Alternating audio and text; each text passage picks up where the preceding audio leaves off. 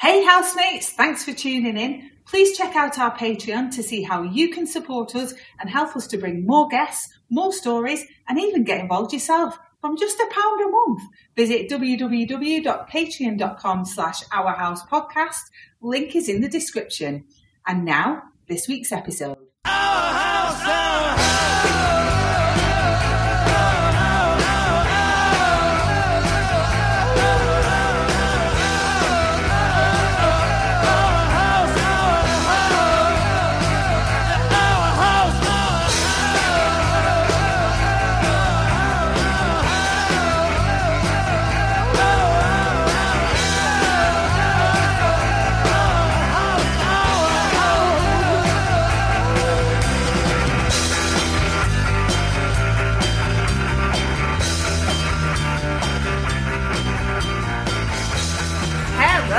Welcome to another edition of Our House. My name's Claire. I'm Paul. Hey, guys. And we've got another amazing guest on this week. But before we get to him, why don't we look at some of our previous guests? Let's have a listen to a previous podcast with Frank and Naeem, also known as Uncle Frank. Make sure that you listen to this if you haven't already. It was a really good laugh, man. Is that dude down in the basement that had the silly guitar that had the lights on the fretboard? He looks like a bit of a fucking accident, though, if I'm honest. So I'm only joking. That's what happens when you turn it with a guitar that looks like a fucking Christmas tree. You know, we were playing with the Rolling Stones and Van Morrison and all these people, and as we were pulling up, I looked at Naeem and went, yeah, should we just fuck this off and go back? Hello, you fruity bastard. How are you? By the end of it, he was inviting us round his house for a sauna or something. It was a bit scary towards the end. He really took a shine to Naeem. I was like, okay. The FLC touring, because it's the first time in, 18 years that we've not played any shows. People that line up at the front of stages at festivals that always seem completely fucking miserable. Yeah, we got to look at you, ugly bastards. They look really ill, don't they? This is Earl White, lighten up your road on a Sunday night. Straight after the Uncle Frank. I'm going to play you some really shite soca music that I found in a bargain bin in the Leicester Market. Big up yourself at Caribbean Girls. Oh, fantastic. Oh, man, I really love those guys. They just bring the laughter and the fun to our house, which is what all housemates should do. Absolutely. So, without further ado, let's introduce the laughter this week. A very good friend of ours, also a music maker and filmmaker. It's Messiah Bollicle. Hello, hello, hello. Hello. Thank you for joining us. Pleasure as always, you two. Well, we've known you for a long time now, like years and years and years. To be perfectly honest, if we go back, so in the last podcast or the podcast with Frank and I on it, it's probably about the same amount of time, isn't it? Maybe about 9-10 years. Yeah, but 10 maybe 11 pushing. I don't know.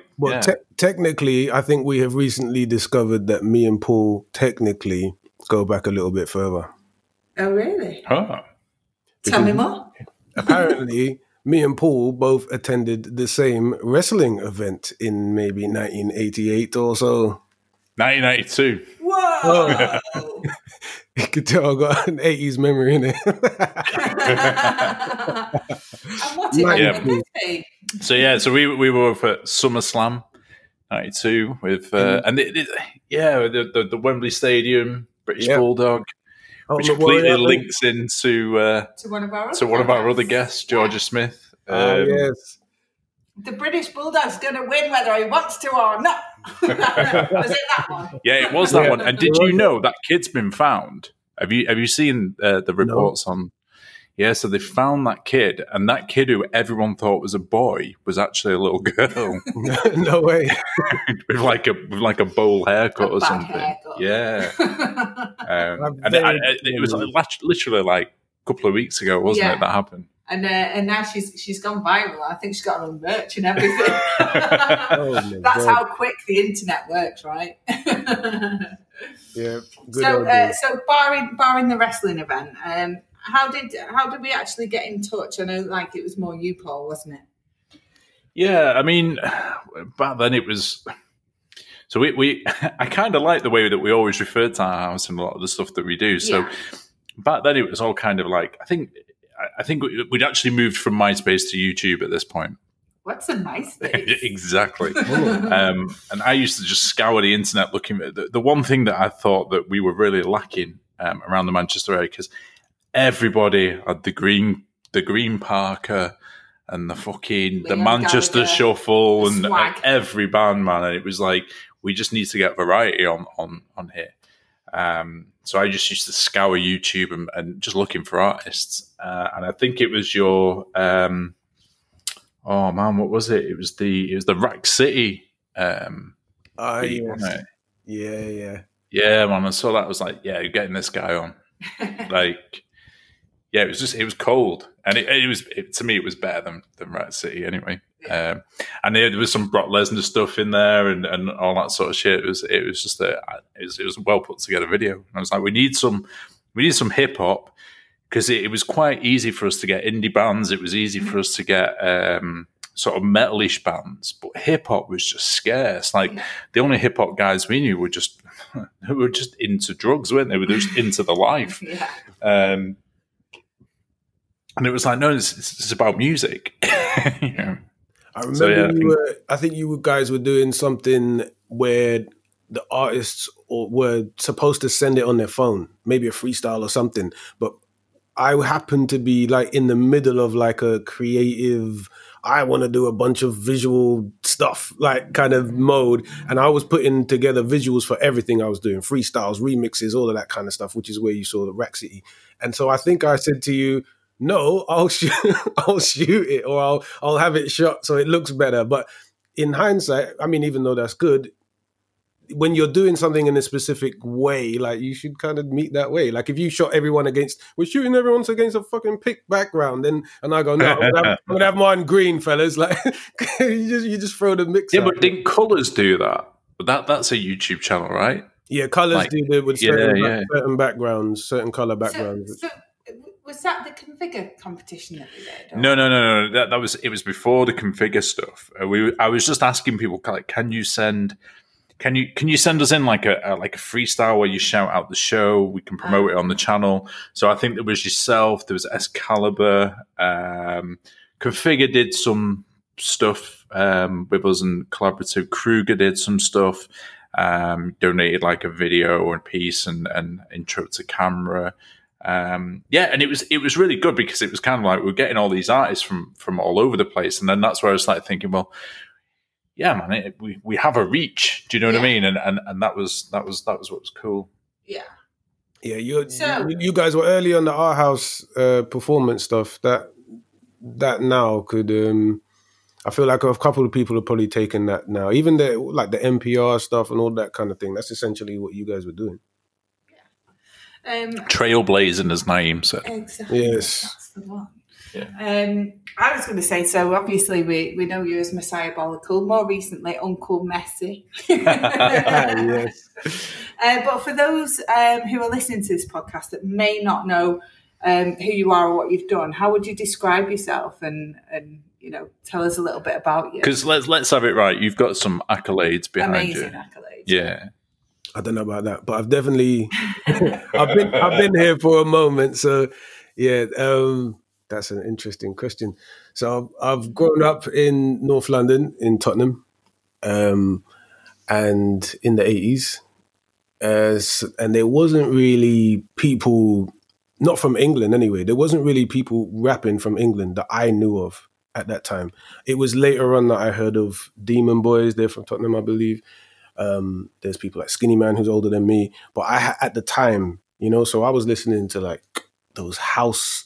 Do you remember the hits tapes? You used to get the hits tapes? The hits tape. Like hits 88. And now music volume, whatever. So I remember one hits tape, and they'd have all this kind of, I think it was house rap, acid rap, that like, Bomb the Bass and all that kind of shit was on there, and Fast Eddie and that kind of shit. And that's what made me want to rap. So I started rapping when I was around 8 to 10. Then started writing around 15, And then shortly after that, I was battling, and I'm going headfirst into battling. But there wasn't battles. So when I started battling, there was no other examples of battles. There was just, I'm going to go up against this guy kind of shit.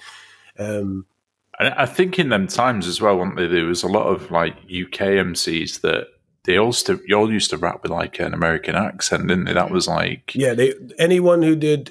Obviously, people like Skinny Man will be a different example. But again, at that time, I didn't hear of him, so I was listening to I'm talking like 93, 94 Jungle, and I was in Demolition Man. He's the guy who made that tune Fire, that Jungle tune Fire. Him and Terry T produced that. Their studio in Garman Road in Tottenham I went to when I was about 15, 16. And so I was in like these Yardman studios making reggae, making jungle music. A couple of people were starting to make garage here and there, but garage hadn't really like house maybe. And that's when we were rapping. So yeah, there wasn't really even those... I'm talking about before even the garage crews and all that kind of shit. That's when we were rapping. So there was no English examples really. So yeah, of course we all had American accents, including me for a good little minute, definitely. Until you obviously... I don't know why it's a learn though, isn't it? Yeah. I think it's you're learning a craft that's predominantly stateside anyway, and I think people just...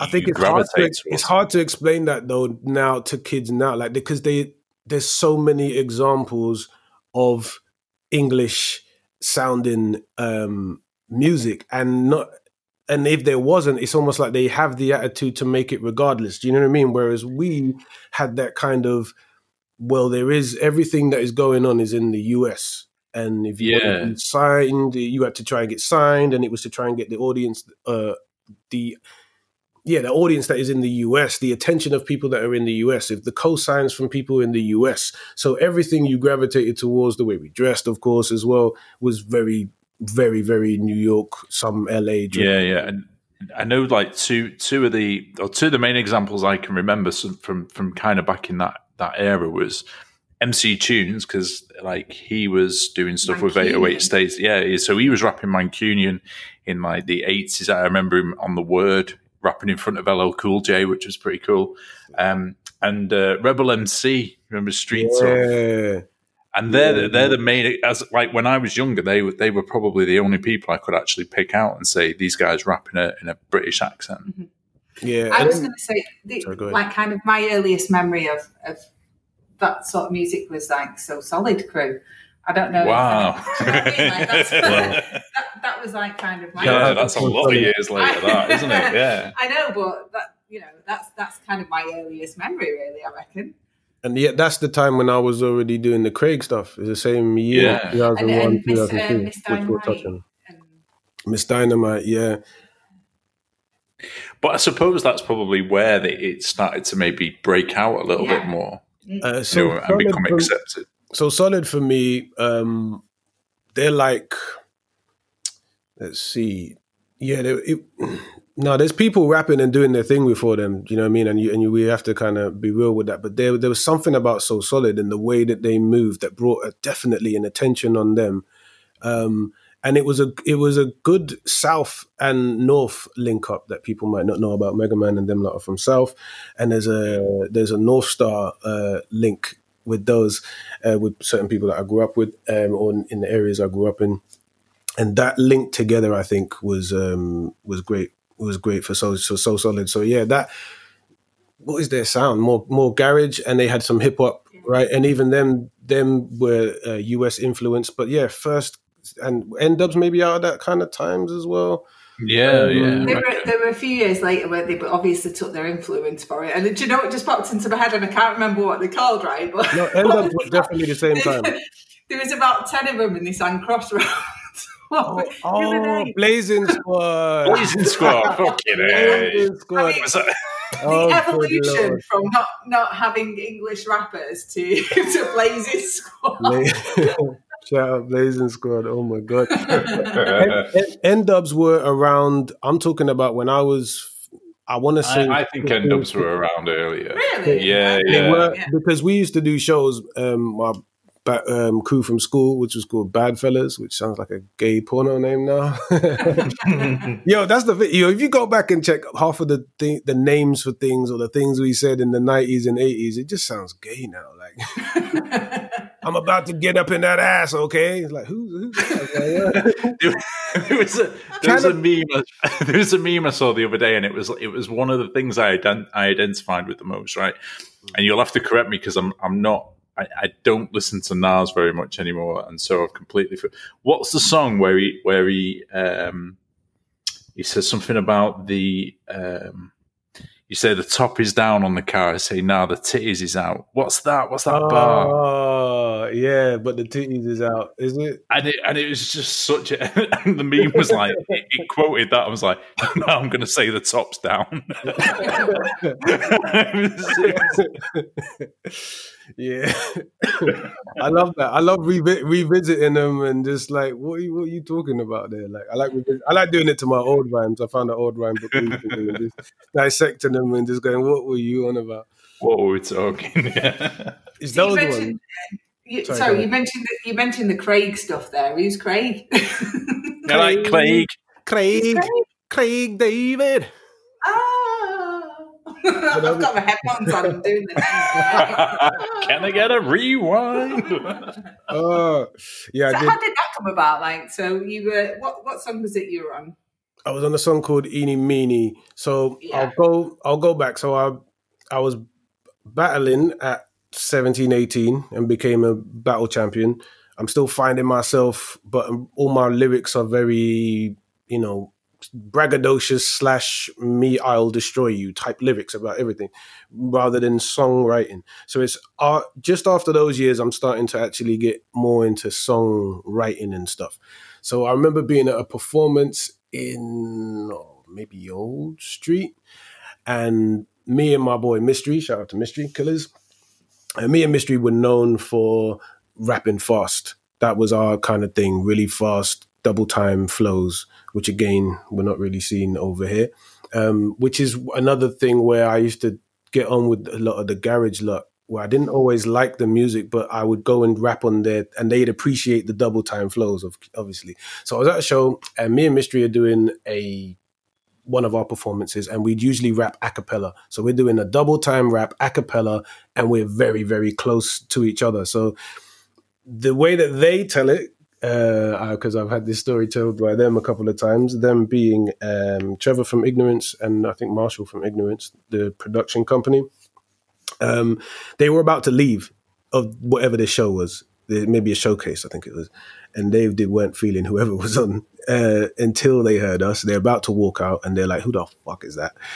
And so they came and spoke to us. I didn't know who they were at the time. Mystery actually had a connection to Trevor. I think they were from the same area, from Shepherd's Bush or from those surrounding areas. So got their number, and after that started working with them. First being, I think, a remix of a guy named JP. Shout out to JP. And JP was, I'll fill you in, Ignorance were doing a lot of the urban remixes around that time. So, for example, All Saints, Dame Bowers, Honeys, those kind of people, when they wanted an urban remix for something, they would go to Ignorance, right? They did a Casey and JoJo remix that blew up. Yeah, man, I remember that. So, at, what was it? So yeah, I started working with them, and JP was like their go-to rapper at the time for being putting on these remixes. And then, of course, they met me, and then I kind of became a little bit that guy, if you like. So shout out to JP. And my style was, I think, like they kind of saw me almost like how Busta Rhymes at those times used to come in on 90s records, and they'd be like, that's what Trev used to say. He's like, you know how Busta would just come at the end of this R&B record and he would chat whatever the fuck he wanted for as long as he wanted, whether it was about love or not, that's you, go. And he would just start putting me on these songs. So I was on a couple of remixes. I remember being in a couple of sessions. I remember being in the Shola Amma session, and I remember being in the Honey session, and then, of course, one of them being Craig David. And so this was around the time when he had just released Walking Away, the video. So it was around that time, and they were doing the Walking Away remix. and also working on new songs for his new album.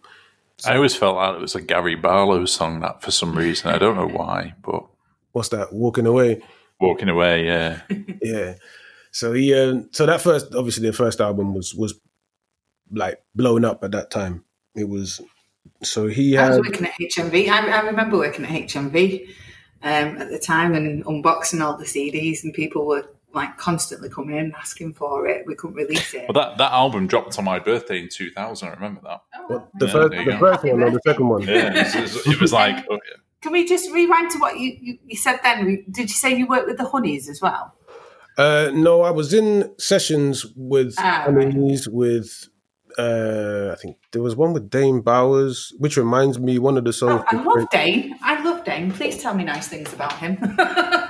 The only significant thing, and it's not even really an interaction thing, was that the song "What's Your Flavor" was actually supposed to be for Dane Bowers. Oh, really? Yeah, that's what I was told. And then, as in, it was sent to him, you know, before Craig, and then it became Craig's. The only reason I find that interesting because I remember an interview somewhere, and then it was like, "Oh, what made you think of writing this song?" And I think Craig was like, "Oh, you know, I see girls like flavors of ice creams and shit." And I was like, "Oh, I swear that song was written for Dane Bowers before it got to you." But all right, I know. I see. No way. I see that's why. Now you said it, like I'm thinking it in my head, it suits Dane a lot better. Yeah, it's around that time when he had that. What was the song with the Posh Spice? The Out of Your Mind, was it? Yeah, with the Out of My Mind. Actually, there you go. Tune Central. There's one of my funny stories because I worked at HMV. And when that was released, David Beckham came in and bought all of them. And it was, I think they might have had just Brooklyn, like Brooklyn's like grown up now and everything, isn't he? But like, I'm sure David Beckham came in with a buggy and a baby in it. So I think it was Brooklyn. And he bought every single off the shelf, and I served him. And attempted not to laugh while we was doing it. And we're pretty sure as well, because there's 2 HMVs in Manchester, we're pretty sure he went to the other one and bought them there as well. Jeez. I know. You get to buy Sorry, anyway, I take you off your path. So, yeah, they were doing the Walking Away remix and working on other songs for his new album, for the second album, Eeny Meeny, that was the first song for that they worked on for the other album. So I was also on a Walking Away remix, not the main one though. There was like 2 or 3, one which Craig rapped on actually, and I'm on one of those. And then I was asked to actually write. That was what I was actually asked to do, was to write on the Eeny Meeny, because it was a double time kind of song. So they're like, yo, that's your arena, help us piece some of these things together. So I think they already had most of the first verse, but from the second verse you can kind of hear some of my flows in there, like with that widescreen TV, DVDs and that, all of that shit is mine. And then they had the bridge. So most of the second verse, and the bridge they'd already written or wrote after that. And then he heard me rap and was like, okay, that's it. You have to be on the you have to be on the song. So I'm like, oh shit, cool, let's go. So then I was initially only asked to write on the song, but I think Trev knew what he was doing by doing that. Do you know what I mean? He's like, yo, I'm going to bring you in to write, but obviously you know what's going to happen. That shit, when you open your mouth, you know what happens at that time. And it did. So I ended up being on the song, which was good. As well as the Walking Away remix, and it was about a year later than that was when he started working on the second album. So Eeny Meeny was done for that album, but no other songs as far as I know. Also, interestingly, I heard that I think a couple things happened. Because Mark Hill was who he mostly collaborated with, right, on that first album. That's him and Mark's writing, as far as I know, all that kind of sound and stuff. The second, they did a second album that was either not liked by someone. I don't know if that's the label or whatever, because allow my memory now. So he then went to the US. He got beats from Timbaland. I remember hearing a CD with beats from Timbaland and Neptunes. Imagine in 2001, 2000, and hearing it, there was gems on there, and he had none of them because apparently his manager didn't want to pay the publishing required that they was asking for. Do you know what I mean? In those kind of times, so they went to the English equivalents, which was Ignorance. That's where I come in. Do you see what I mean for that second album? So yeah, it was a year later. Started writing Fast Cars. So I was in the session for Fast Cars, and then we started performing Eeny Meeny on TV, Top of the Pops, around you lot's neck of the woods, actually, Manchester Arena, Emian Arena, was it? Yeah. That's still. What's it called now? It's not called the Emian anymore. The evening. No, what's it called now? Is that not the the Evening News? It's not the one where the incident happened, is it? Mm-hmm. Yeah. Oh, geez. So it was the Manchester Evening News, but it's been taken over by, for the life of me, I can't remember. It's like phones. It's a mobile company, but everyone still calls it the MEN. I saw you. Am I right in thinking I saw you on Jules Holland? So I did. So what I did was Top of the Pops, as in the show, which I have not seen to this day. Really? Why? Why have you not watched that? Because that's a pretty cool accolade, isn't it? For someone kind of for bucket list. Yeah, I did. Yeah. It was my first performance of Eeny Meeny. I had half my hair out as an afro. Yep. No, we've seen it. No. Actually, no. That's Jules Holland. No. I had 2 or 3 plaits in my head, in the middle of my head, right? And then the 2 sides, right? So picture this, and then the 2 sides are afro, like Mr. Magoo. And and I was wearing the same Avirex jacket that I had on the Jules Holland. And then I performed, and I remember they went mad. And then I remember his manager. It was the first time when I kind of met his manager, and I remember his manager coming up to me after the performance, congratulating me, but then saying, "Oh yeah, sorry." So they was gonna re-record, like do a second take or whatever. So in between those takes, the manager says to me, congratulates me, but then says, "Do me a favor. When you finish rapping, just step back a bit, behind Craig." Now, is that a request from Craig, or is that a request from? I don't know. I'll leave that one open. So then we it could let's call it an artistic choice on his part.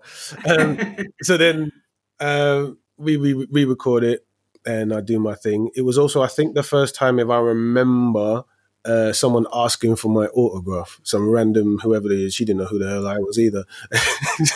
And then signing, I'm like, what the hell do I write? Like, what am I gonna? What do I put my name? Like, what should I put? So then the next week, I did, literally a week later, in the same room. This was when BBC was in White City. Is it in London? I did Jules Holland. So the same room as Top of the Pops. Did Jules Holland, and they just changed the set. Vinnie Jones was there. There was the Verve, I think. Tracy Chapman. Who else the fuck was? I forget who else. The Streets. the Streets. And someone else was performing. So yeah, did Jules Holland, which was good. And then did Top of the Pops Awards, which was in Emian Arena. Then I did Capital Christmas Live, which was not filmed. And that was 30 or 40,000 people in Earl's Court. And then, yeah. Oh, and then he asked me to be on a Hidden Agenda remix, which was produced by, what they called? Some group called Plasma, but of significance, it's a guy that used to be his guitarist. Used to see him a lot. What's his name? Fraser, that's it. Blonde dude named Fraser. He produced a Hidden Agenda remix. Yeah, and that was my Craig David run. That's amazing. So, what would you say your working relationship was like with him? Was he personable, or was it just strictly studio sessions, or what was that? What was that whole process? Like, I'm trying to be respectful of my words. I find a lot of people just industry. Do you know what I mean? I try personally, or not try. I just feel like I interact with you as a human being, and that's inside and outside the industry. You know, I don't really do the Hollywood shit. I don't really do the like, oh yeah, I'm gonna call you and yeah, we'll work on something. Like I don't do those kind of things. So yeah, working with him, I'd say like collaborating on the songs, all great. Nothing but good vibes, just fun in the studio, like laughing till you're crying type shit. Do you know what I'm saying? Like we're creating and having fun. What else would I say? And then I just think outside of that, there's like little things that are kind of industry, you know what I mean? So I don't know how to address that without going into too many details, but yeah, like working with him, absolutely fine. All of our performances were fine. Didn't feel like no bougie shit from him or nothing like that. So I won't try and project. Wasn't a diva? No, they didn't get no diva vibes from him. It was all cool in performance. But then like people always attach me to him as if we're buddies. Do you know what I mean? So they'll ask, "Oh, how's it?" I don't know. Like, do you know what I'm saying? I don't know how great he is. Like, do you know what I mean? That's what I mean, and that kind of stuff. I'm not picking up his shopping or anything. WhatsApp. Because certain people are more pally with each other, regardless. Like they'll tweet like, "Oh, this is like," for example, have you seen? Like, let's see if this is interesting. Have you seen, apart from in 2001, 2, maybe 3, have you seen my collaboration with Craig celebrated by Craig? No. You know what I mean? So it's there's I'm not sure why that is or what that is. So yeah, there's that. Do you feel even though you obviously not that close to him, but do you feel that Bo Selector had an impact on his career? Because I often think about this. Yeah, like absolutely. Like just looking at externally and with a little bit of internally from working, I would say the biggest contributors to Craig not doing maybe as well as he could do in certain areas would be Bo Selector. That definitely, I think, damaged him in certain ways. And I think he's got a manager that owns a significant portion of him, and he would make decisions because that affects his pocket. Do you know what I mean? So those decisions will naturally affect Craig's career. Like, for example, whether you pay for the publishing of the likes of a Timbaland or a Pharrell, which could then have made maybe the likes of Slicker Than Your Average a bigger album than it was. I don't know. That's not for me to decide. It's your pocket. Do you know what I mean? I'm not there to play those games, but I know that when you own that much of the person, do you know what I mean? Like you're not 20% manager. Like you're his confidant. You're his this. You're a lot of shit. You know what I mean? So that I think made a lot of because I don't think Craig had a lot of competition. I think that he had a whole niche that was his own, like the two-step kind of stuff / he owned it, didn't he? He really owned it. Like the acoustic Mark Hill, him / the two-step, that shit is his to me. Like that's his arena, you know what I mean? He owns that, like, and no one was fucking with him in that arena, I think. But then, like, making and I hear you doing the pop stuff as well, especially if it does well. Like the Sting one's dope. Walking Away, I don't really like it, but I know why you're doing those kind of things. You know what I mean? Especially if it does well. But I feel like the rest is just a bit middle of the roadie. You're a bit like Grandma's Boy Loves You. Like, do you know what I mean? You're not like what's it called? You're not a sex idol, or you're not a like in that kind of way. Whereas you could be pushed in that way. That's what I mean. Like, so you get pushed as this middle of the road kind of, and I think that affects like how people buy into you ultimately. Do you know what I'm saying? Was he not like a bit like the Leonardo DiCaprio, the Brits as well? Like he never won a Brit. Like he was. There was a big thing about him not winning Brits, and I mean, I still think he was robbed because he was definitely. I think for that particular year, dope. Like, and I'm on the second album, but I'll give credit to what I think is dope, just externally as a musician. And I think that first album, it was one of them where it's like you couldn't go anywhere without hearing it. Do you know what I mean? Like I think there's on that first album is there about 5 number ones or 5 at least top 10 singles, isn't there, or something silly like that? But like, what would you say when you reference Craig? Like, you reference those songs. Do you know what I'm saying? Like, people say like on Monday, like they're gonna still talk about that. You know what I mean? You're still gonna bring that up to these days. So, and fill me in. And it's still weird because if you look at, say, British culture as a whole, like, you know, when I was listening to a podcast the other day and they were talking about, you know, how Wonderwall it influences so many people because it's kind of like a British song. And, you know, I'd kind of stick walking. It's a different genre of music in terms of it being pop music and R&B, but I'd still imagine people relating to that 100%, you know, in the same accolade as that particular type of single. Yeah, I feel like Craig could have been more ushery, like, do you know what I'm saying? He like an English usher, like, to me. Maybe not with the dance moves, but like smooth and like more like heartthrobby, like rather than middle of the road Gary Barlow-y, Robbie Williams-y, like more. Do you know what I'm saying? That's what, in my opinion, that's what I feel.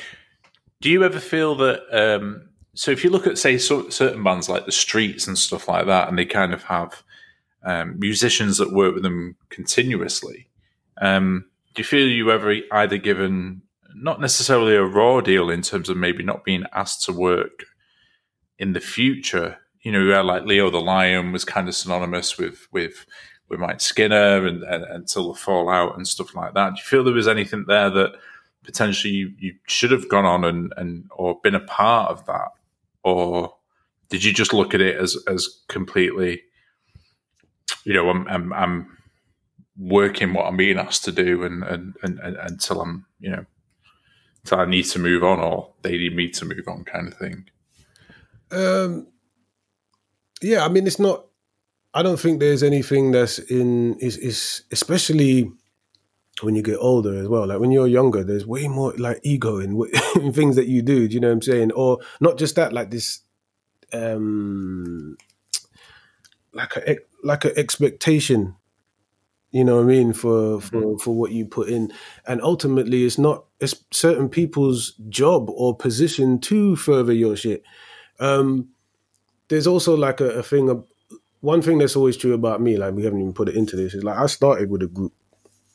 And one thing about me is almost at every stage of my career, I earn the eyes and ears of who is looking at me and listening to me. But I always say, hey guys, look at, you know what I mean, such and such. Look at my boy so-and-so. This person, every step of the way, like from my first group, Bad Fellas, every studio, we'd find different producers, and I'd be like, yo, check out my boys Duke and Sus. Like, check out Duke as a producer. Check out my Bad Fellas, like, as rappers. And then they would end up writing with each other and things like that. So I think there's also an attachment to me having an expectation from other people that I would put in that they wouldn't necessarily, you know what I mean, give. They play their role, or they want you to play your role while you're there, and as soon as it's not necessary, do you know what I mean? And ultimately, it was because my name is ringing bells, or I'm doing something that is ultimately shining. It's not like, oh, you're doing me a favor, like putting me. It's like I helped write the record, and you know what I'm saying. So, but at the same time, yeah, it's not other people's responsibility. I think there have been people in position to help that haven't always done so. Do you know what I'm saying? I think I especially come from a position where if it doesn't hurt you, if you're in the position and it doesn't hurt you to help someone, that should be a no-brainer. If it's an effort to help them, then that should be also there too. Like, that should be a testament of your character. But an easy one should be if you're in the position and it don't hurt you. And I do think that there have been people who have been in the position to help, but they just haven't. And it's no hurt to them to do it. It's no skin off their nose. Not only that, it would actually have benefited them. Do you know what I'm saying? Yeah.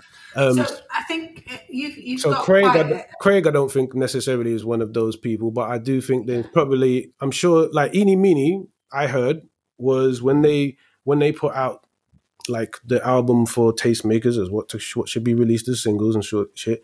Number one, I believe, is the Sting one, no brainer, right? And then number two is Eenie Meenie. Everyone was like, release Eenie Meenie. So to me, I feel like there should be, in the last 20 years, there probably should have been a couple more performances of Eenie Meenie, including myself, I think. But after that, there's other people we can speak about if you want to touch on those. Well, the thing is like, so you've worked with a lot of people in the spotlight, and where you say that they could help you, they've also hindered you in terms of where you've performed, and then you've been taken away from that performance. So do you want to give us a little insight into that? Performance and taken away from the performance. Like, so where you were, is it D12? Oh, yeah. Oh, wow. Yes. Ah, yeah.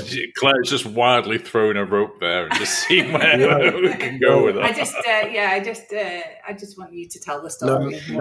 I think just in terms of quickly boxing that off, there's a couple of things, obviously, like, if I think you're right in saying, if people should or in a position to maybe help and push, and that's kind of what our house was born out of, in terms of just wanting to push artists, because I think the richer the music scene is, the better. Yeah.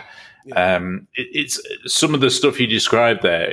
Obviously, you have to read quite deeply into it and know a little bit more about the behind the scenes. But it's almost like, Meth not promoting Raekwon's album, or do you know what I mean? Or pushing them guys to another level. It's like someone coming up and going, to Meth, going, oh my God, where's Redman? Like, he'd be like, yo, my brother's over there. Like, he'd be doing anything he could to, like, do you know what I'm saying? There would be no hate in his heart, like, because it's Red and Meth. Like, do you know what I mean? So, yeah, when you're in that position, it's just a weird one when you don't, or when you go further than that and actually actively stop. That's you know what I mean, and that of course goes on in the industry quite a lot. So tell us about D12. Yeah, shout out to D12. I forgot about that. Yeah, rest in peace, Proof, man. Yes, rest in peace, Proof. Proof is a dude. I met Proof quite a few times. It's cool. So I was when I was battling, I was Tim Westwood, Radio 1, battle champion. Undefeated. I can go into those stories a bit more in whenever, but I'll just touch on that to say that me and Tim were acquainted. Do you know what I'm saying, at that time? And I'd regularly be on either his show or we've performed or whatever. So fast forward, my boy Duke, who I actually met at a Westwood battle. Shout out to Duke. He's doing quite well right now as well. In fact, Duke was actually on the Craig album as well. He's on Spanish. Shout out to Duke. Great producer and rapper. So I met him at a Westwood battle, and Duke ended up producing. Duke went to New Jersey and stayed in the outhouse. I was trying to remember how that came. Sorry, allow my old ass memory here, guys. So we were at a show in Subterranea in West London where Outsiders, which is Eminem's old what they were crew for a little while, were performing. We ended up rapping at that show, I believe, and then went backstage and chilled and met Outsiders. So we kept in touch with DJ Muhammad from the Outsiders, who's also cool with members from D12. Bizarre and Bizarre and Proof, I believe. So Duke went over to New Jersey and produced for Outsiders and stayed in the outhouse, produced for Bizarre, I think, also. Trying to remember here.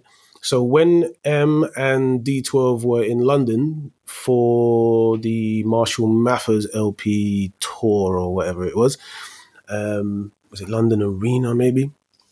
They called Duke to come hang out. So we came...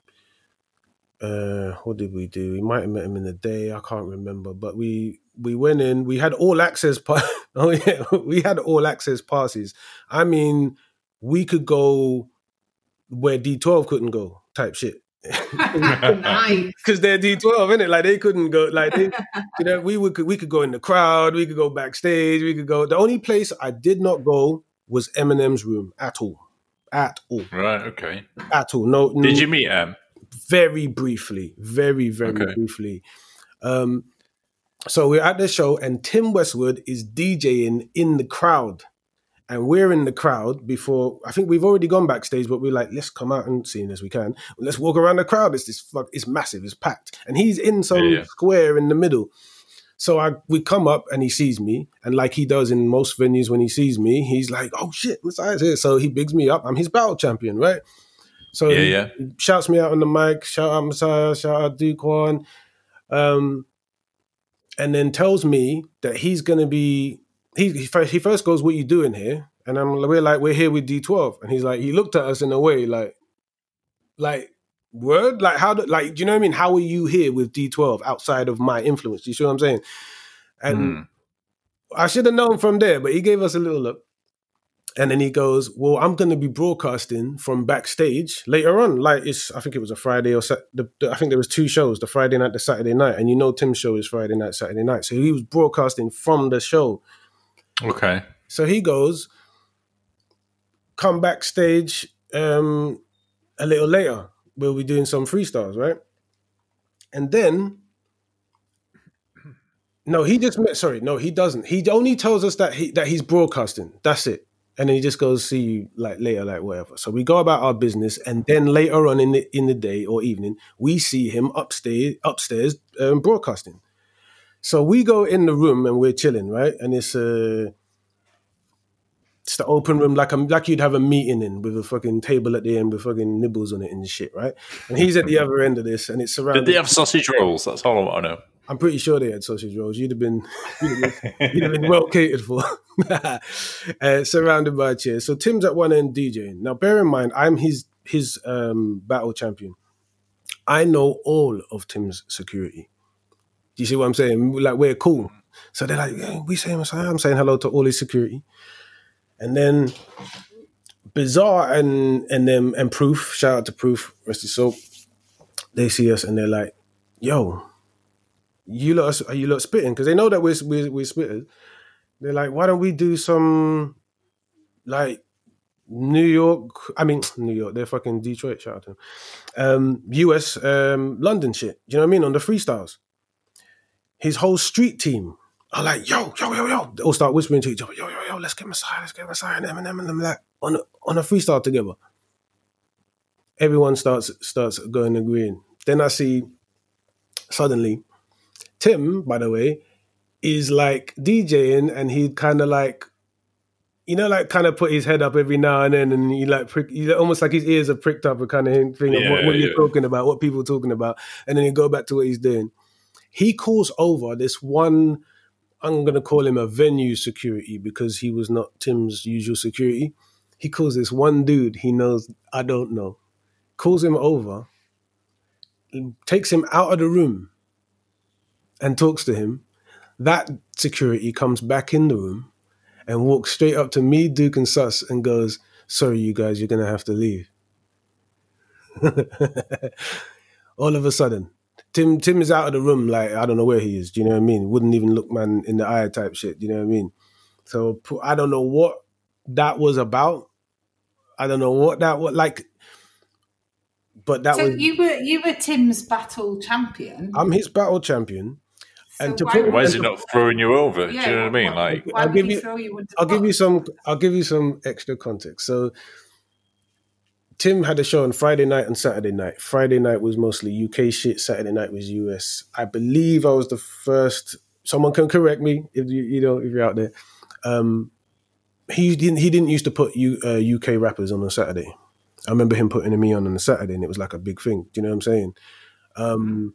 He was always, if he saw me somewhere, he'd call me I'm like a go-to, like, oh shit, Messiah said, come, get on the mic. Like, it's not like, please let me rap it. Do you know what I'm saying? Like, that's his.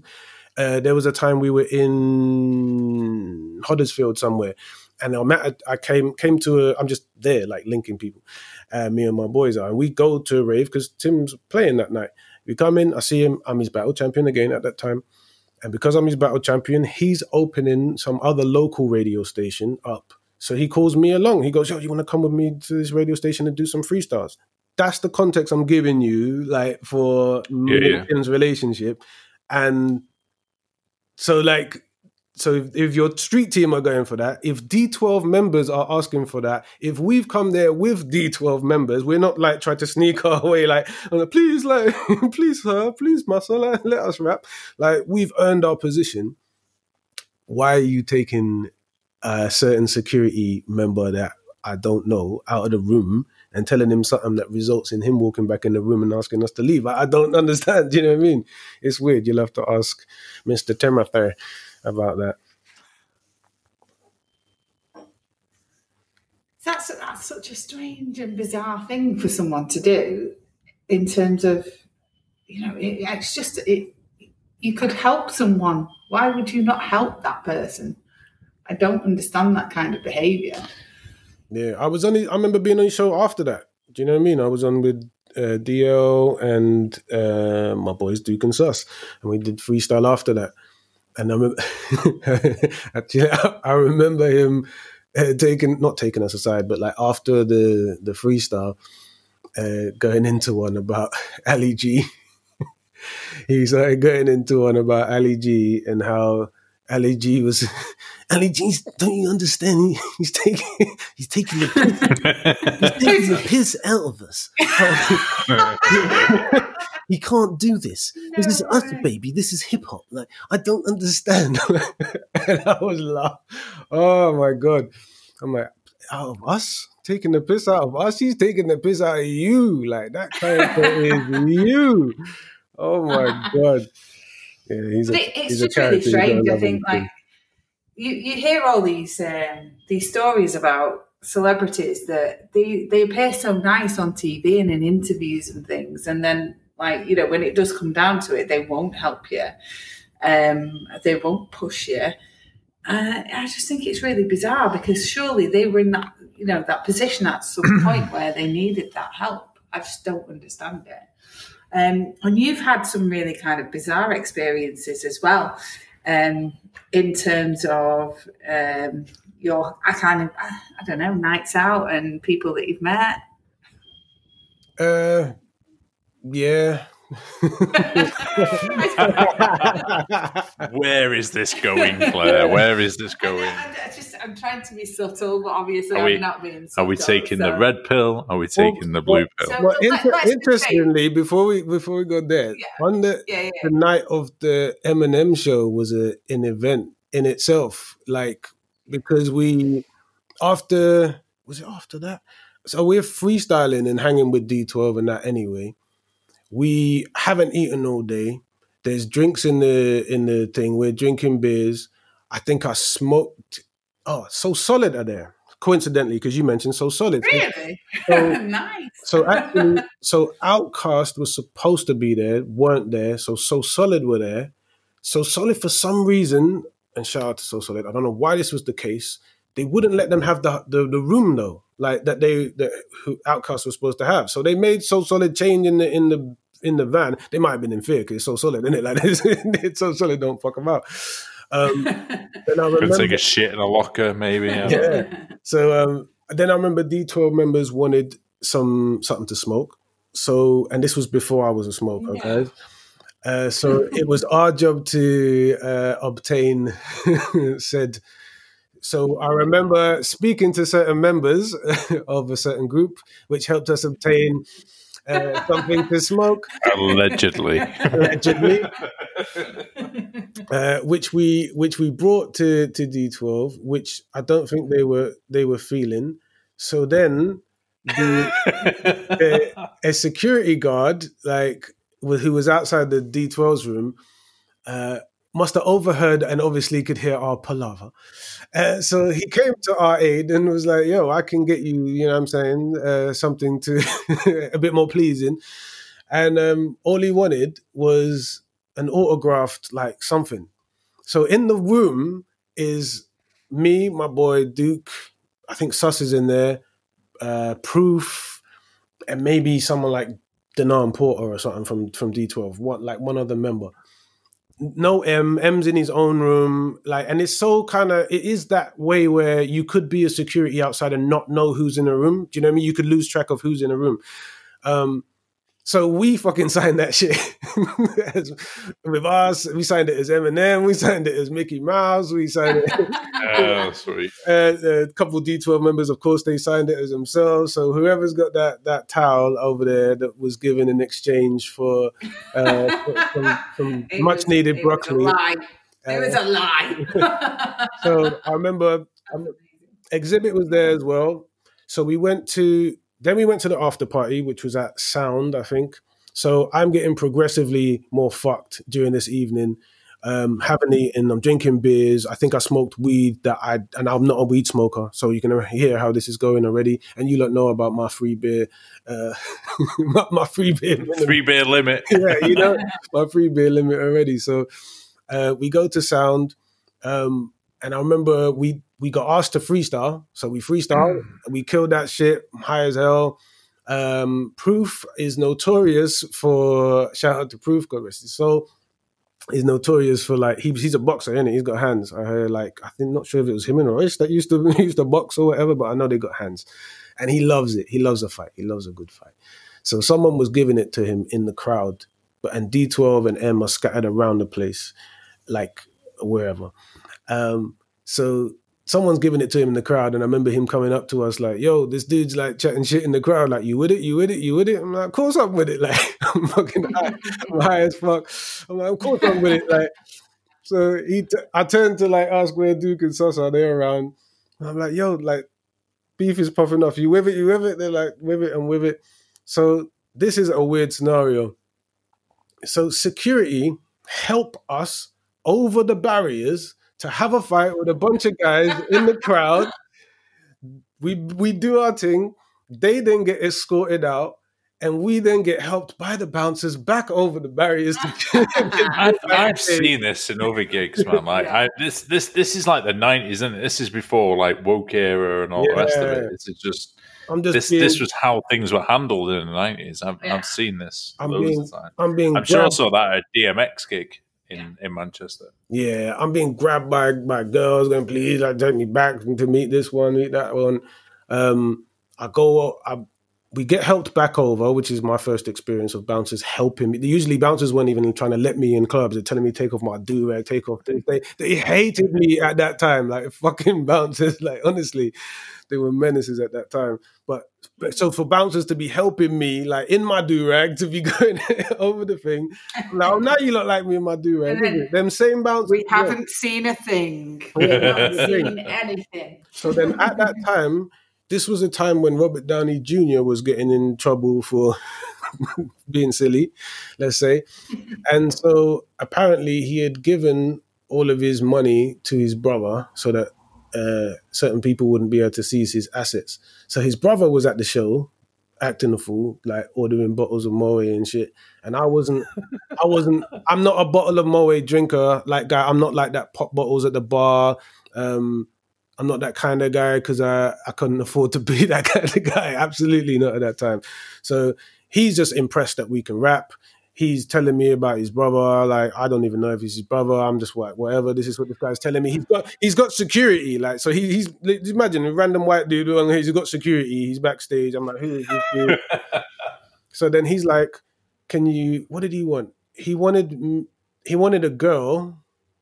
That was it. He just wanted to get some girls. So I was like, aha, there was girls trying to grab me that was trying to come over from earlier from the barriers. I've got this. So I believe we got bottles of Moe each from, in quotation marks, Robert Downey Jr. brother, while we sorted him out some people to talk to, apparently.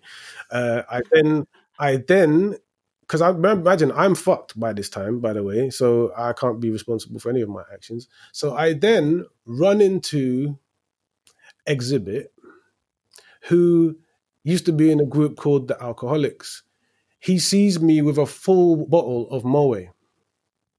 so what the fuck do you think is going to happen now? So he then points to the bottle, points to me and him, and goes, yo, me and you. Like, so then we and Exhibit proceeded to down this bottle, drink, sip for sip, until this bottle was done. I then proceeded to walk and to, what was it, Little Jack? There's a vom coming here, isn't there? Definitely. I walked in, so I then went back into the room where Little Downey Jr. was and his new acquaintance. LDJ. So then one of these chatters comes up to me. He's like, "Oh, baby, this, that," rubbing my head, this, that, giving me attention, and my head is spinning like a motherfucker. Then she brings out another girl. I think that's what I'm like. So I've got two of them massaging my head, talking stuff I will save for outside of this show, and my head is just spinning. It's spinning. I'm like, you know what, ladies, I'll be right back. And I just walked straight to the bathroom and fucking threw up my whole universe. The whole universe got thrown up out of me. And all I can hear is someone banging on the door, right? And I'm like, I'm in here, you know what I mean? To them. I open the door after throwing up, and it's Proof, Exhibit, and Eminem. Exhibit is in the middle, and they are rubbing his back while he throws up in the sink. While I've been thrown up in the sink, we just look at each other like, he just goes, "You with it." I get a little pat on the back, and that's it. I'm sent back into the party. Was it one of them chunders where you felt better after the purge? Absolutely not. That was the first step of the almighty worst kind. That was and after that it was like, yeah, I had the attention of a couple of people I was trying to pursue the night with, but yeah, my body wouldn't let me. It was pursuing a curb. That's all it was. What a story though, like puking with Exhibit. Don't have a drinking competition with Exhibit. It used to be in the Alcoholics. Was this during his Pimp My Ride or no, pre Pimp My Ride? Before, wasn't it? Yeah, probably before. What? It's the year. He's probably just about to be doing that. Yeah, was it 2002-ish? Somewhere around there. Yeah, 1 or 2, I reckon. Yeah. Madness. Yeah, good few nights like that. I think 2020 has been a weird year, and I think 2020 has highlighted a lot of things that are right and a lot of things that are wrong. So we used to host a wrestling podcast, and throughout the lockdown, a lot of things came out about people that we'd had on the show, you know, in terms of their behaviour towards women and trainees. Minors and stuff like that. It's not even they're young, maybe not minors, but young, impressionable people as a teacher, you know, taking advantage of people and stuff. And I think like 2020 has just brought on this whole theme park communities as well. Yeah, theme parks. There's a hell of a lot of stuff, and I think that whole Me Too thing, it started a movement and it's continued throughout this year, hasn't it? Yeah, definitely. And some of it's come along with just part of culture, and it just not, you know, when certain things aren't cool. Never mind just the actions, like just in the culture. Like even if you call back to that 2001 culture, that was a culture of bitches and hoes. Everyone's speaking up now, and they've got something to say about the way that they were treated that they may not have thought about before. And I think Messiah Bolicles maybe being you've seen some things maybe. Been an audience member of of people taking advantage of their status, really, isn't it? It's people being, you know, I'm a celebrity, and this is where we're going. But they also felt like it was in the collective culture. Certain things, you know, like sleep your way to the top. Oh, I bet she sucked dick to get like. Why those sentences come from somewhere? Do you know what I'm saying? And so some of it was like we were all contributing, and then even just thinking about like in people with like perversions and stuff. I feel like there's almost like levels, if you like. There's which is a weird subject, isn't it? Ooh, hear the room go weird. So it's like really you've got difficult like people to preying on kids, or like I think that there should be a separation maybe in what we're saying, because I think there's people who prey on children, and then I think there's a culture that exists almost worldwide. Like if you went to like South American countries, if you went to like certain Arab cultures, of where there's certain one where say a 15, 16-year-old girls dating older guys, and the feeling being mutual on both parts. First of all, you got like, there's the age thing, I guess, regardless, right? So once you're under a certain age, it is what it is.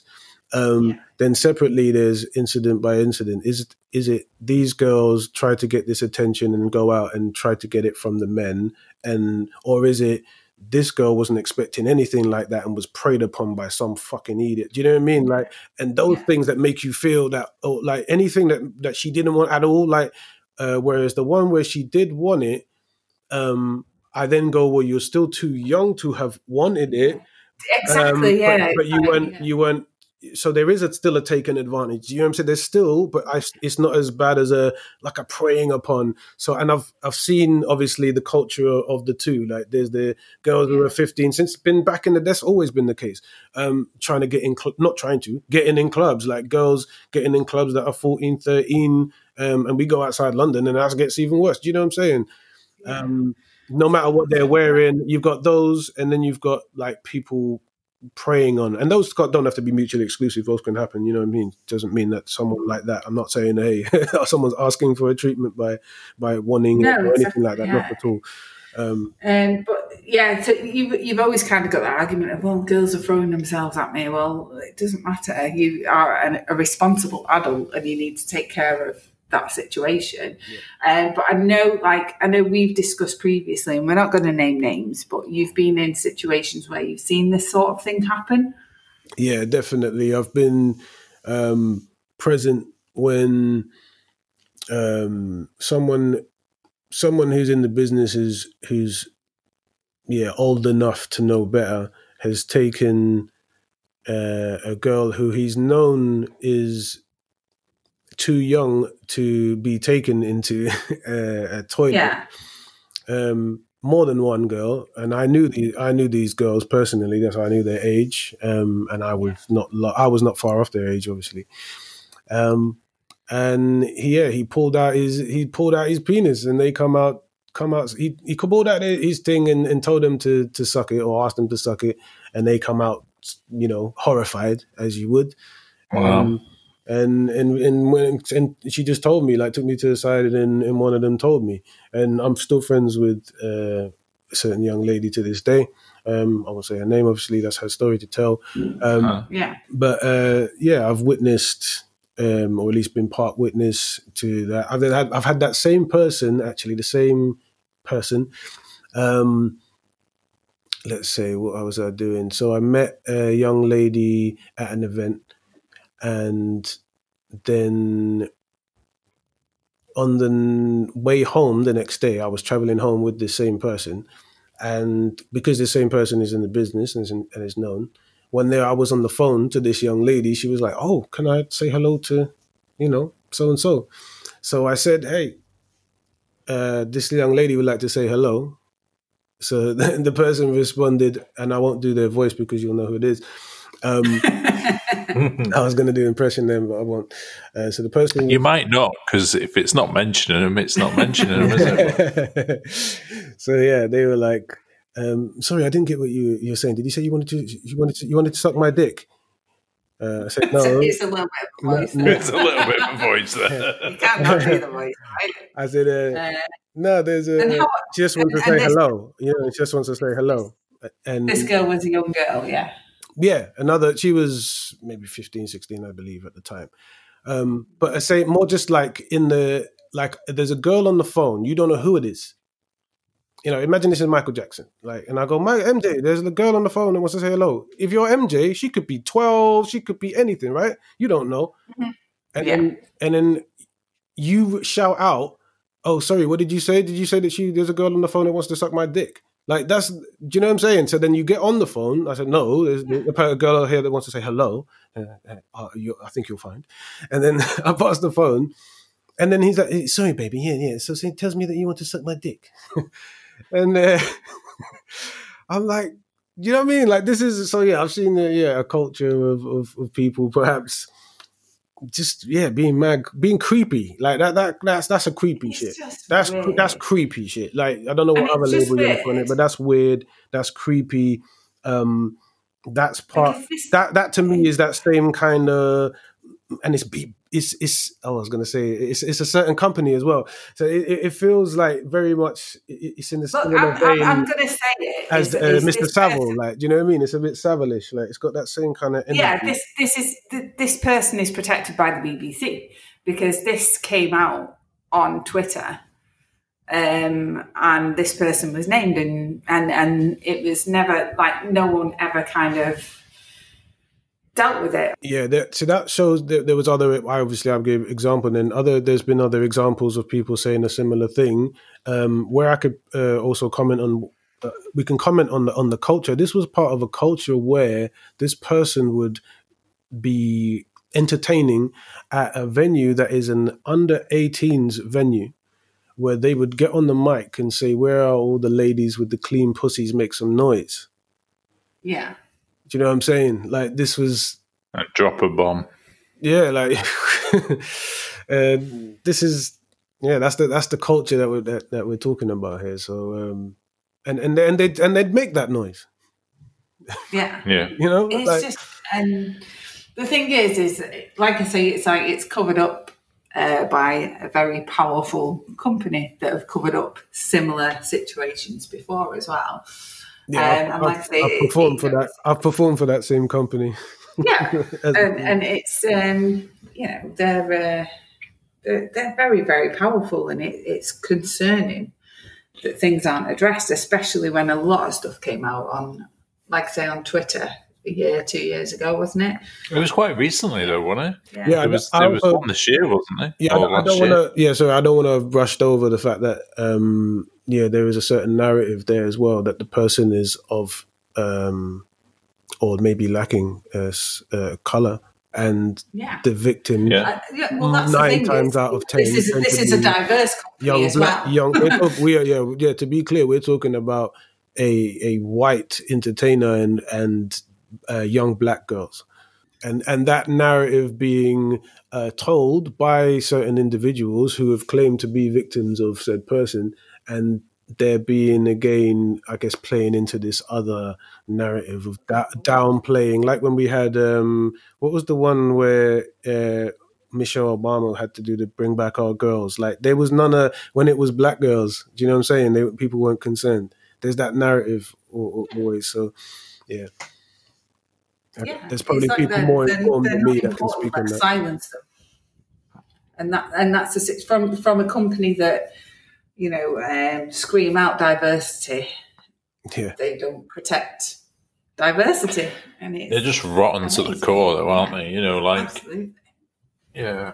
And I didn't feel like interacting with that company and performing in that company. I don't have any experiences that are foul. You know what I mean? It just tends to be when I hear about how other stuff goes on, and that's when I look at them and I'm like, oh man, that's you. Like, whereas working there, I wish I could say like, oh, and also working for them it wasn't.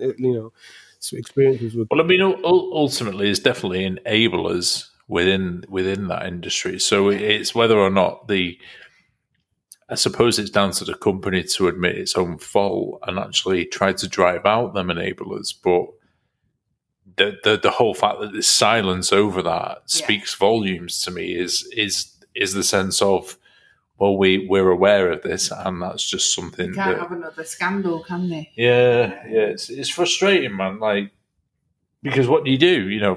Especially when you're a teenager and no one wants to listen to you. You know, if you say this happened, it's difficult for people to pull traction on that. And I suppose in a lot of ways, it's not necessarily about them being held accountable now. As you know, what does that do? Does that do anything? It's more about the damage that's potentially done to that individual per case, per person, depending on how they deal with that. Do you know what I mean? Like, effectively, you can damage someone for a lifetime for something that you think at the time was okay just because we lived in a different era, if that makes sense. But yeah, for sure, you've like had such an amazing experience, and I'm so glad that you finally come on, like after knowing you for like over 10 years, to come on and tell us about everything about yourself and about how much you've done in the music industry. Yeah, so I suppose it's like, so I'm sure I skip things and all that kind of shit. Do you want £30? I can bank transfer it. We can bank transfer it. Yeah, I hear but that means I have to not turn up. I hear for that. That's my not turn up on a podcast fee.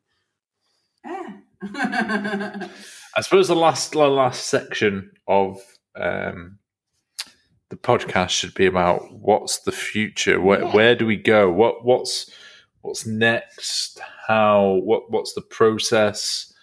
Where are we going next? How are we progressing? Who knows? That's just the shittest answer ever. It's 2020. Who knows? Boris just shut us down for another month. We got the whole world's wearing masks and policing those that don't wear them, and he's asking me where do we go in the future. I don't know what I'm doing at Christmas. No. I suppose my question. All right, so I'll break it down a bit more. So if you look at me as a fan of Messiahbolical music and nothing else, so forget about the family days out and all that sort of shit. My initial going back to when I kind of picked up on music video and this sort of stuff was here's a talent that I want to hear, and I want to hear. I want an album. I this is me as a consumer. This is not me telling you what to do. Right. I want to hear more. I want an opening to whether it's music video, albums, blah blah blah. This kind of where's that Messiahbolical journey going next, if that makes sense? Because regardless of the stuff that's gone on previously, because remembering me as a consumer, I don't know the blockers that you've had as an artist. Yeah, which I certainly know can be an absolute fucking hindrance on what it is that you're trying to do and trying to create. So it's where's that journey now? Where have you come out the other side? Have you got plans to push some new music, or are you going into a different stream, or where does that take you? So I've always moved into or I've evolved or moved into various things or styles or whatever. One thing that was true of me was I'd been filming for more years than I'd realized, which then became more of a thing in recent years, and I incorporated that into doing music videos and all that kind of stuff. That made me a bit more creative in a different way.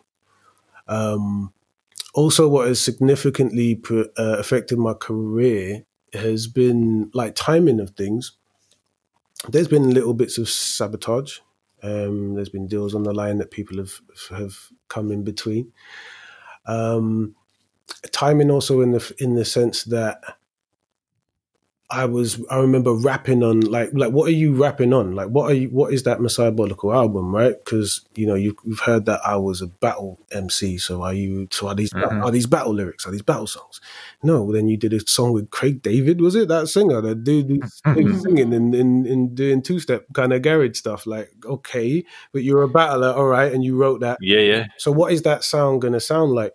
So I remember at that time working with Duke. Duke was producing, and let me say, I want to say this style was almost like like Rottweiler kind of shit, that Red and Meth and them that was rapping on at that time. And we had a couple of songs that were doing some shit, do you know what I mean? And we've had different things come between and things, then you change minds or you know what I mean? So there's been different incarnations of what Messiahbolical is and sounds like. And one thing that's always been true is me rapping over other people's music. Either I'm remixing something, I'm doing freestyles, I'm of course rapping on other people's production, various producers. And then if I was at home, let's say, in quote unquote, with a producer, as in I'm producing with that guy, that person during that period, one thing that I started hating was being held to their whatever it was. Do you know what I mean? I was ready to go. Like I was ready to go. And my years or period of being ready to go, it has passed.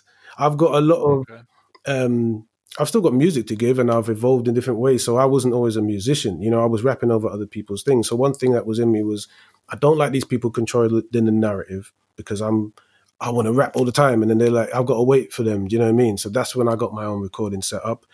Then I'd record all the time, but I'm still having to rap on other people's instrumentals and that kind of stuff. But my creative effort was through the roof. Like mixtapes on mixtapes. I've had something like 400 to 600 songs on hard drives die and been lost. So there's been albums upon albums that I've already made and lost. I did a whole album with an artist called Chanel. Like I've done a lot of stuff.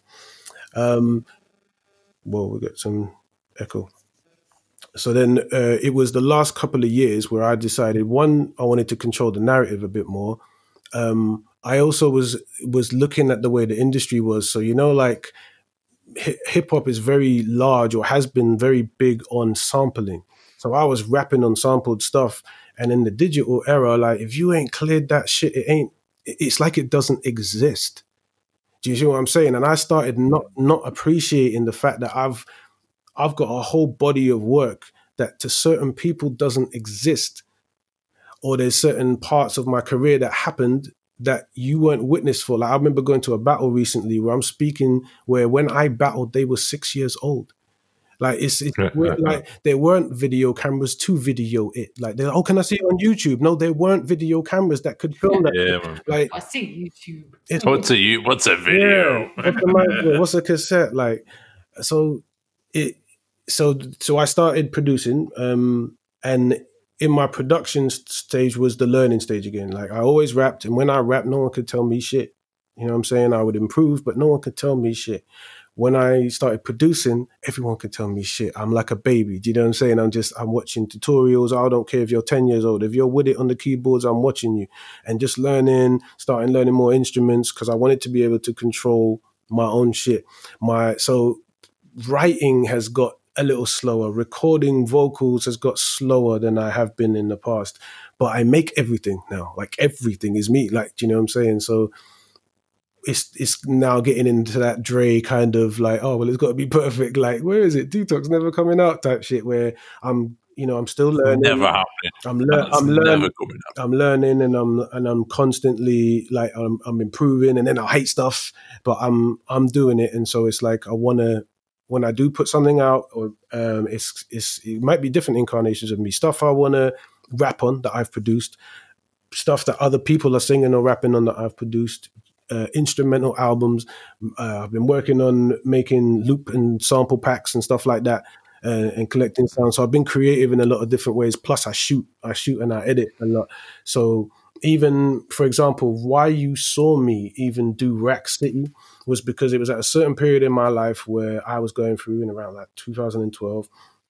The way I work is weird. Like sometimes might be a couple months, I just ain't got no creative nothing.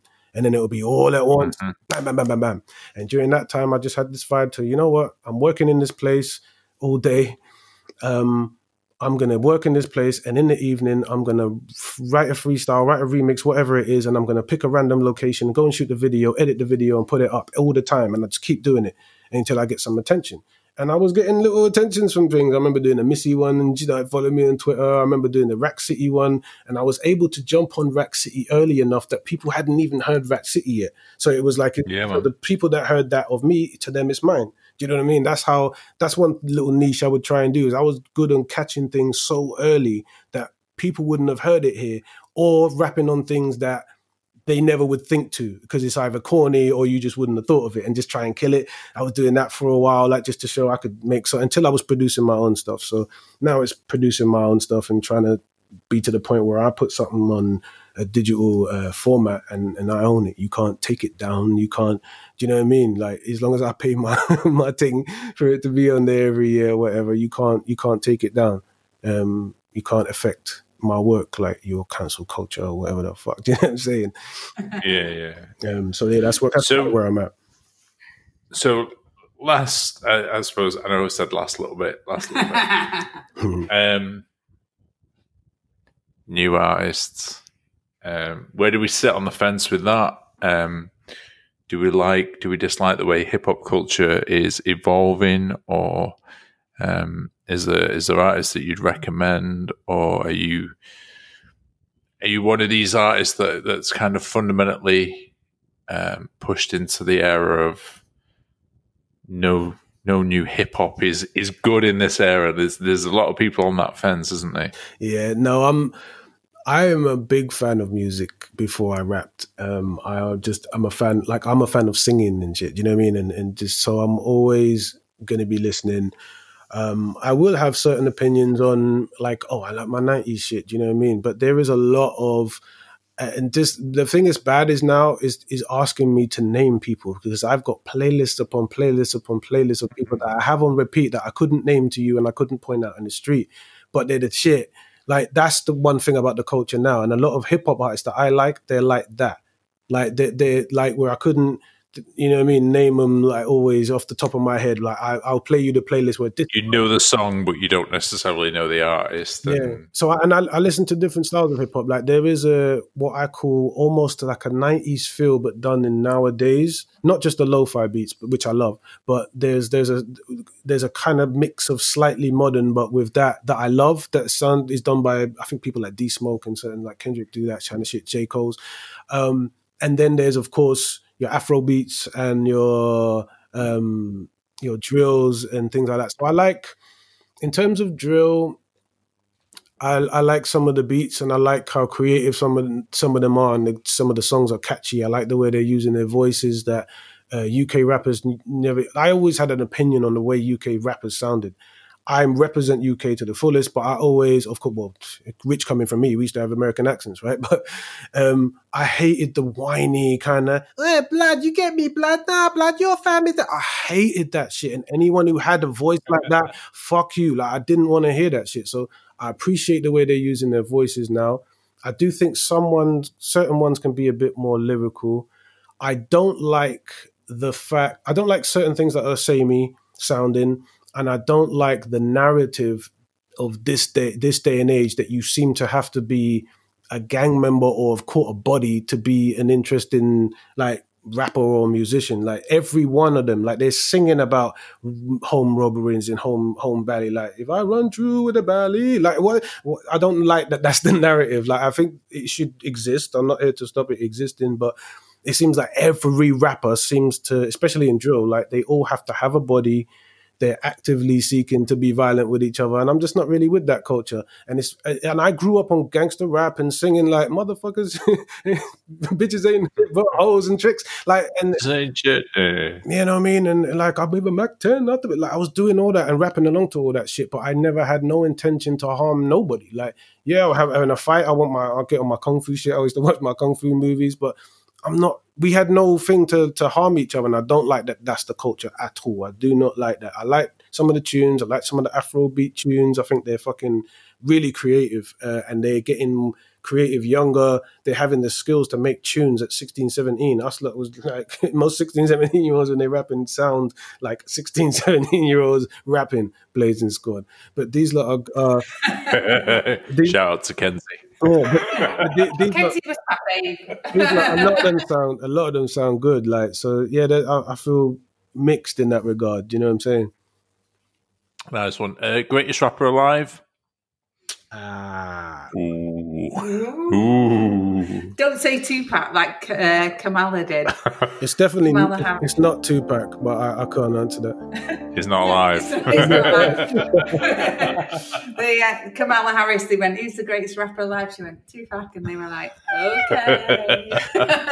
She must have been in Cuba when she said that. On an island.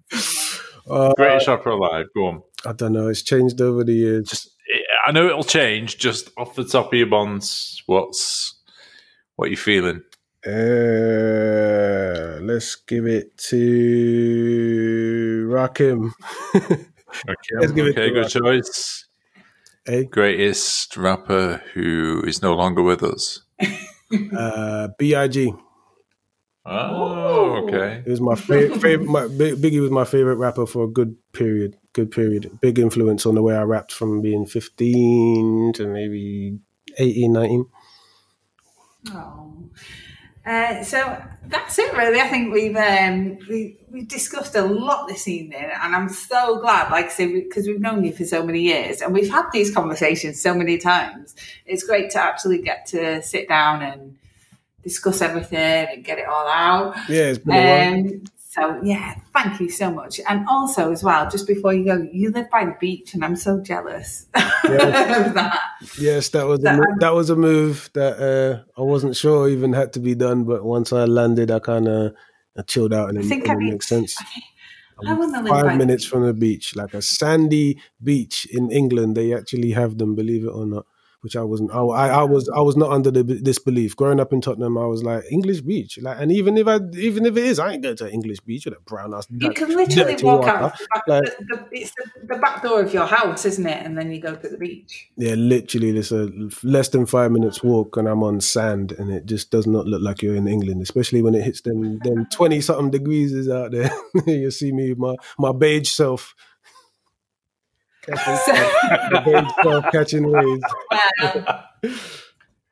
So yeah, we may have to come and look at some houses around there at some point. But thank you so much for joining us. I've really enjoyed it this evening. So, yeah. Regular podcast guest, probably coming in. Yes. What you reckon? It's about time. They might shut us down. It's about time we did some Pork Chop Express chopping up and. Oh yes. Yeah. We got a lot to get into on other ones. Yeah, we've got some movie love and yeah. So thank you very much. Everything that you've talked about this evening will be linked in the podcast below, including apart from the inappropriate stuff. Including like half braids, half wild hair. I'll have to get some still images and shit like that, man. Yeah, we'll post it all in. So we'll have a laugh at our 2000s fashions and you should do a watch party the first time you've ever watched it. Two different trainers and half afro hair. Enjoy. Could be a new diss track on the way as well, possibly. Oh yeah. I need that £30 deposit though. It's coming your way. But yeah, everything, we'll link it all below. Thanks to everyone for listening to the podcast. We hope you enjoyed it. Really love to know what your thoughts are as well. So please make sure that you comment, you share, you like everything. Follow us all on Twitter. And one day we'll all get together after the lockdown and have a big party. Thank you very much for listening. And we'll speak soon. See you on the next one. Our house.